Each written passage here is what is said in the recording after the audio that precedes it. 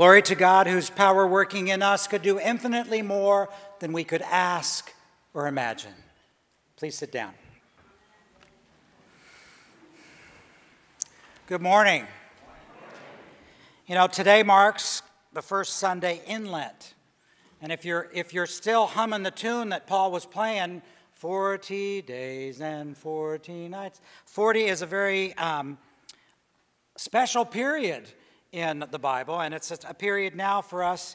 It's a penitential period for us as we pray, we fast, and we await the coming of Easter. You know, Lent has been observed in the church since about the 4th century. And in ancient times, you know, the fasting was quite severe. In fact, you only ate one meal a day.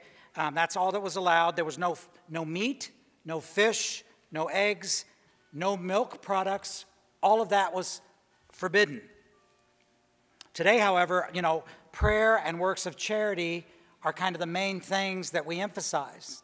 But I think it's a good thing for us to think about fasting too, and that's one of the reasons that we have our Lenten program where we're just getting a very light soup and bread. So we're not asking you to fast for a whole week or even 40 days. We're just saying on Wednesday evenings, if you were to normally go and have a regular meal, let's not do that. Let's do something lighter than that, and we invite you to come here and do that. And the second part of this is, as a congregation, we have invited everyone to pray the prayer attributed to St. Francis. And we have cards out in the narthex for you, and actually, it's on page 833 in your Book of Common Prayer. And know that when you're praying that prayer on a daily basis, the whole congregation joins you in doing that prayer, saying that prayer. So what we've invited you to do during this season of Lent is really not take anything on, to not give up anything necessarily, but to push that door open into your prayer life and say the prayer of St. Francis with us. So that's enough of the commercial on that. I found a quote this week that I really think fits today. It's from Quotes That Make You Think. And it said to be a Christian is to not to have that hole, that need, that awareness of finitude erased once and for all. Rather, to be human is to accept that we are finally created for a relationship with God and a relationship with each other. We are created for a relationship with God and a relationship with each other. I don't know about you all, but relationships are very important to me. And many times our relationships identify our identity, who we are. So for example, you know, our grandkids, and you may have grandkids that do this, or you may have children that do this, they're constantly trying to figure out who's who in the family, right?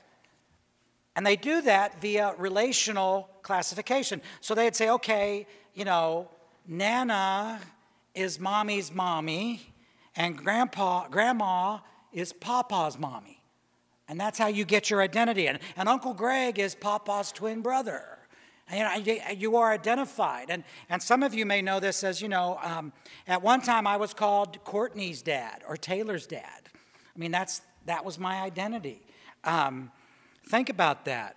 And you know, as I'm thinking about this, I realize how unbelievably and totally relational your identity is, right? Your identity is relational on the others in your life. You know, we like to think of our identity as something that we personally have created and something that we have nurtured. But no, the truth is that our identity is inescapably embedded into our relationships, into our relational identity. I mean, does that make sense? Can I get an amen? Okay. That just makes sure everybody was awake. So, for example, I can't be a dad without kids. I can't be a spouse without a spouse.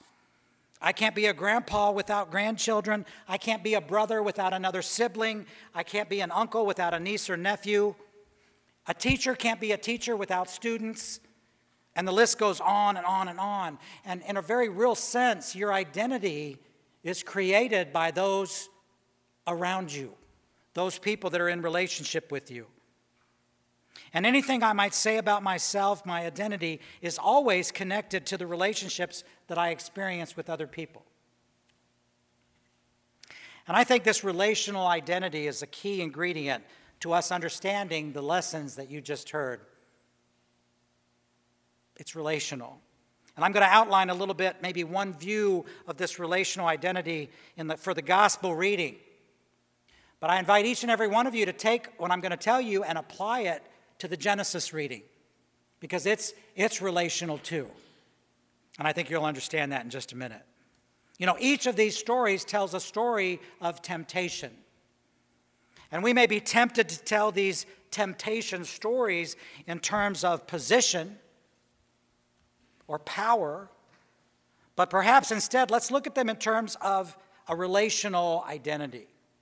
You know, at the baptism of Jesus, right before this, right before the gospel story you heard, the sky opens up and a voice announces, literally naming Jesus, "This is my son, the beloved, with whom I am well pleased." Then, like immediately afterward, Jesus is out in the wilderness and is tempted by the devil, also known as the tempter of mankind. So don't think that just the devil tempted Jesus. I think each of us are tempted by the devil as well, and we'll get into that. But the devil questions the very identity of who Jesus is. And he had just gotten it. He had just been baptized.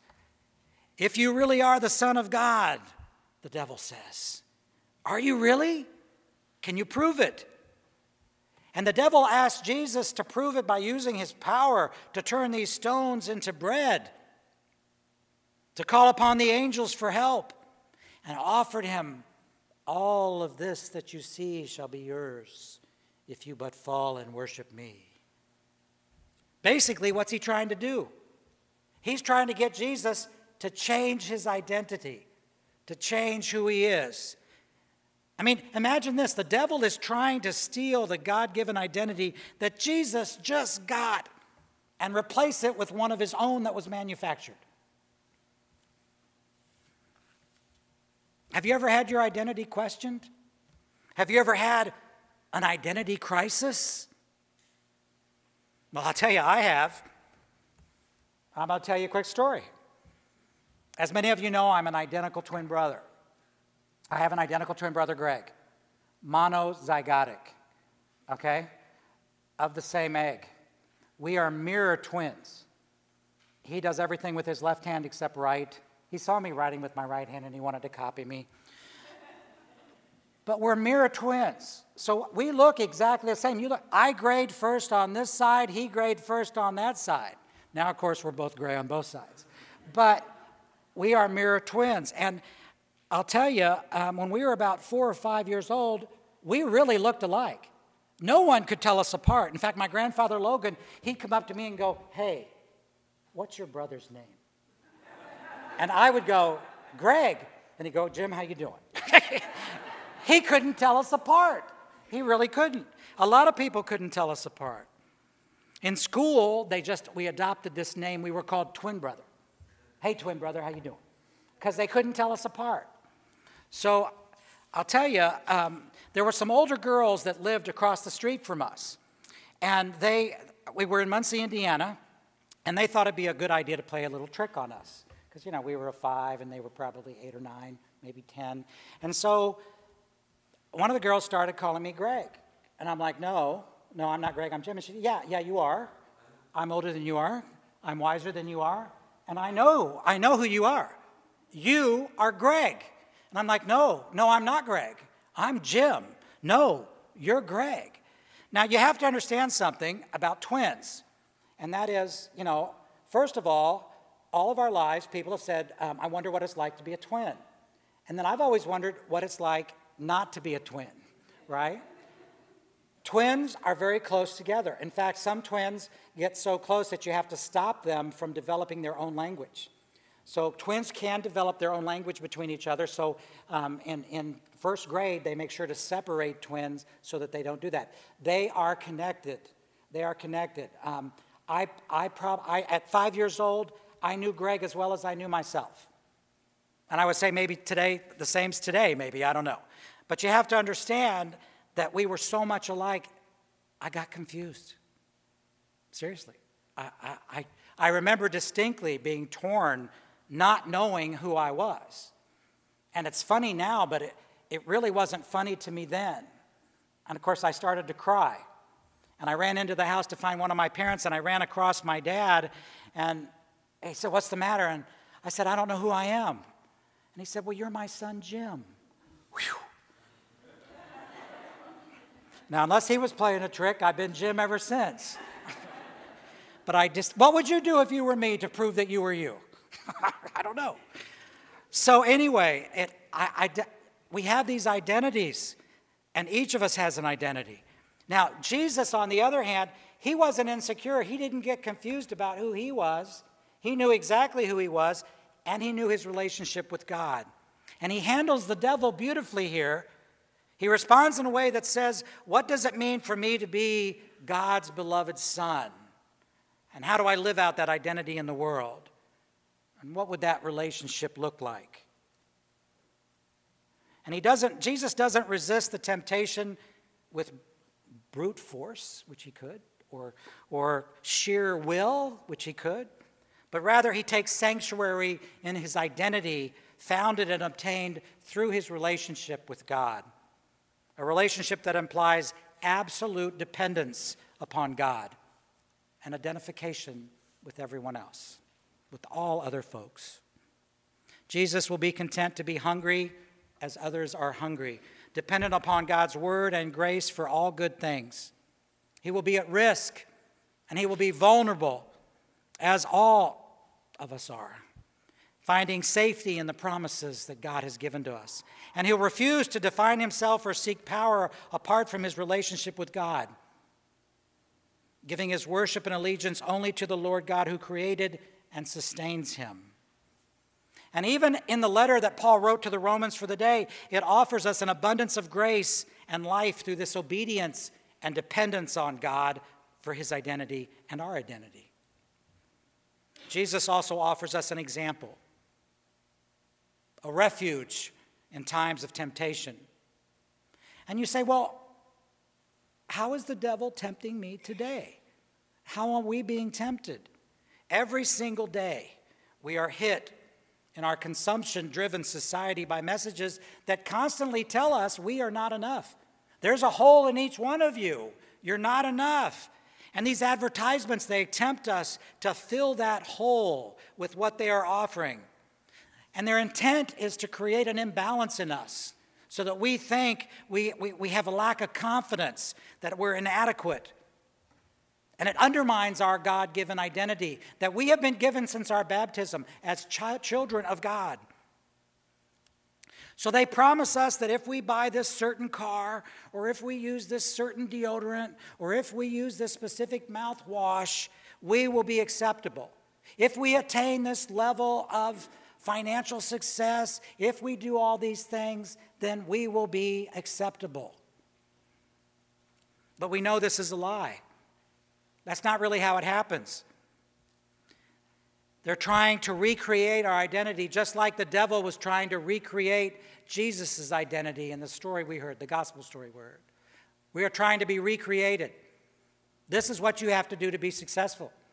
This is what you have to do to win.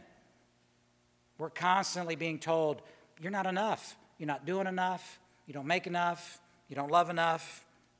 You know, we need one of those holy LifeLock identity protection kits. This could be a great business idea for somebody. But we already have one. We already have one. Jesus.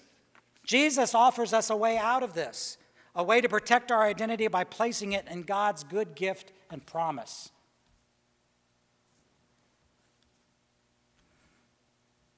How do you identify yourself? When people say, who are you? How do you respond? Do you respond with your relationship with God first? Jesus takes this relational identity to the final step. He takes it all the way to the cross, demonstrating how deeply God loves each and every one of us. Our identity is that we are the beloved children of God. And we are given this gift at our baptism. It's inscribed on our foreheads that God has declared us worthy of love, dignity, and respect, and He's pledged to be with us and for us throughout all of our lives. No matter how bad it gets, He is with us. Now, I want you all to think for a moment right now, right here, this past week, when you felt inadequate or unworthy, or think of that attempt at your identity theft. Think about that a minute.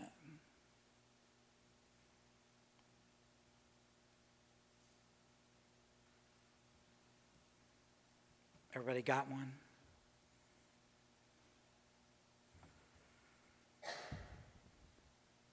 And now I want you to remember this. I want you to remember that God has declared in Jesus that you are enough, and you are more than enough.